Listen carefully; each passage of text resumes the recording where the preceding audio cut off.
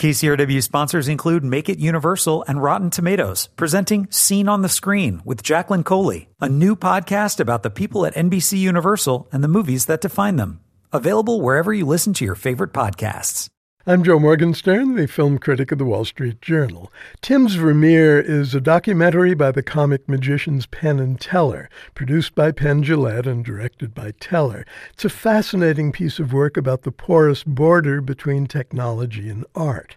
More specifically, the film is a basically serious, even scholarly inquiry into how the 17th century Dutch painter Johannes Vermeer was able to achieve his mysteriously dense, almost photorealistic detail long before the invention of photography. But the scholarship is enlivened by showmanship. Sometimes the inquiry feels like an elaborate magic trick performed by the movie's guru and genial star. His name is Tim Jennison, and he's a computer graphics virtuoso, video software inventor, and multimillionaire tinkerer.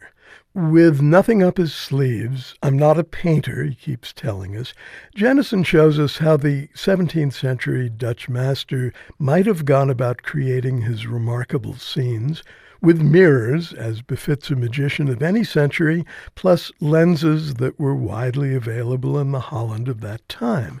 Jennison shows it by using elegantly simple technology that Vermeer might have used. The key word is might.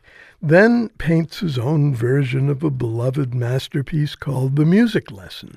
No connoisseur would mistake Tim's Vermeer for the real thing, but he makes a strong case for the ingenious speculations that informed his amateur effort. This isn't the first time someone has suggested that Vermeer employed optical tools along with his brushes, pigments, and canvas. More than a decade ago, the painter David Hockney proposed that many of the old masters, including Vermeer, used a camera obscura, that's essentially a big pinhole camera, to project images of their subjects on canvas, then trace the outlines before filling in the details. But Jennison carries the proposition much further. His method involves a 45-degree angle mirror, not much larger than the kind dentists use, on a movable stand.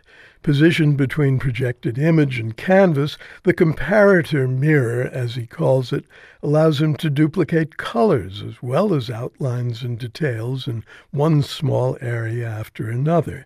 This is bound to sound abstruse in the telling, but it's perfectly clear in the showing, and only the beginning of a process that qualifies Jennison as a new master of obsessive-compulsive devotion.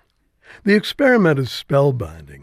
Doesn't prove that that's how Vermeer did it. It should only be seen as an attempted proof of concept, though an impressive one, while the film itself proves yet again the vitality of the documentary form. The most intriguing question it raises is whether our feelings about Vermeer may be changed by the likelihood of his having used optics of one sort or another. The answer is yes, unavoidably, but not necessarily for the worse.